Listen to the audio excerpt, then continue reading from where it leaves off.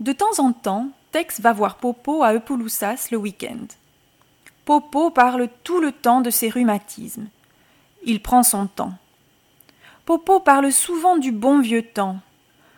De mon temps, les jeunes étaient polis. La plupart du temps, Tex s'ennuie. Il a l'impression de perdre son temps. Pendant ce temps, Tammy, Edouard et Joe Bob sont à Austin. Ils ont le temps de faire la fête. Pauvre Tex, il rentre à Austin le lundi matin, juste à temps pour faire court.